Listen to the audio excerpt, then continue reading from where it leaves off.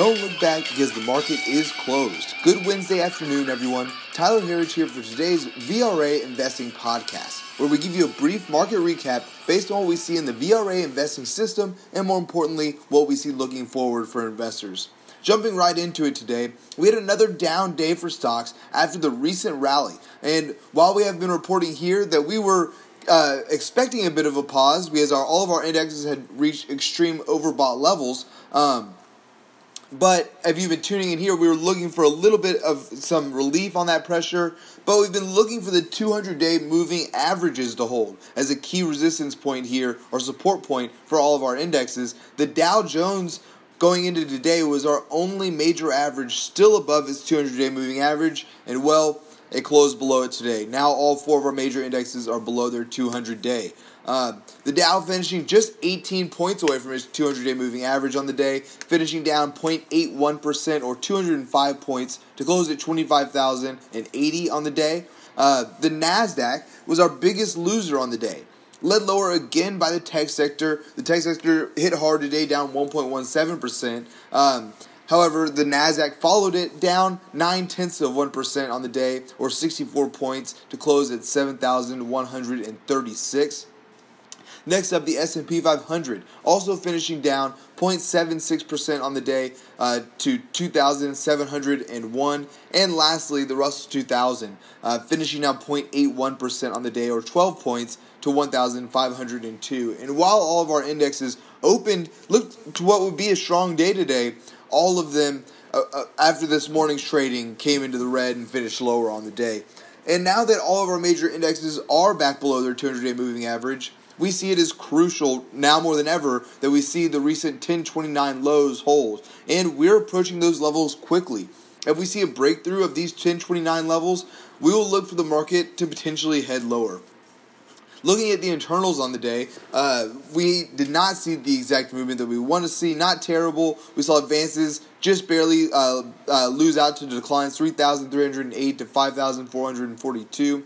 However, new highs, new lows continue to be the laggard here. New highs coming in at 70 and new lows coming in at 618 on the day. Up-down volume was mostly even, however, slightly led by down volume on the day. Looking at our sectors, as I mentioned earlier, the tech sector getting hit hard, down 1.17% on the day. However, the financials lead the way down today, down 1.35% on the day, and our only sector to close in the green was the communication services, up 0.43% on the day. Again, 10 out of our 11 sectors finishing down on the day. Energy just down slightly on the day after seeing oil drop for the last 12 straight days and suffering one of its largest one-day percentage losses in 3 years yesterday. However, oil recovered nicely on the day, up now 0.92% on the day to $56.22 a barrel. Looking at it to try and find a few other positives here today, the third quarter earnings have absolutely killed it. And regardless of how the markets have responded to these results, we just don't see the U.S. economy decelerating right now. And we must continue to be bullish, both on the U.S. economy and equities. Here are the numbers for Q3, and tell me what you think about this. The S&P 500 earnings per share is up 27.9% year over year. That's since Q3 2017, the single best quarter since 2010.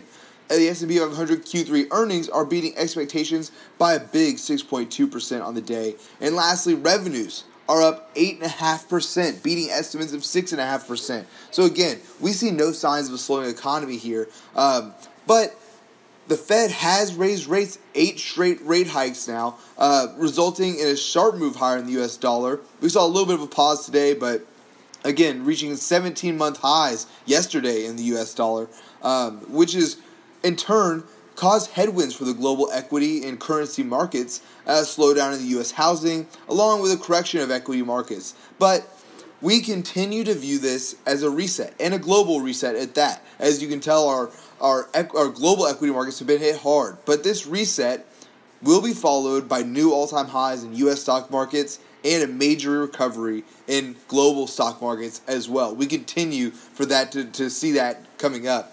However, it does make you wonder, will this recent weakness cause the Fed to reevaluate their raising of rates right now. Will this have play into their December meetings? We'll find out here. We'll be reporting out here. Overall, 8.5 out of the 12 VRA screens remain bullish as we look for a move higher throughout this holiday season. Folks, that's all that we have time for here today. Be sure to subscribe to receive our VRA podcast in your inbox at VRAinsider.com/podcast. And as always, we'll see you back here for tomorrow's close.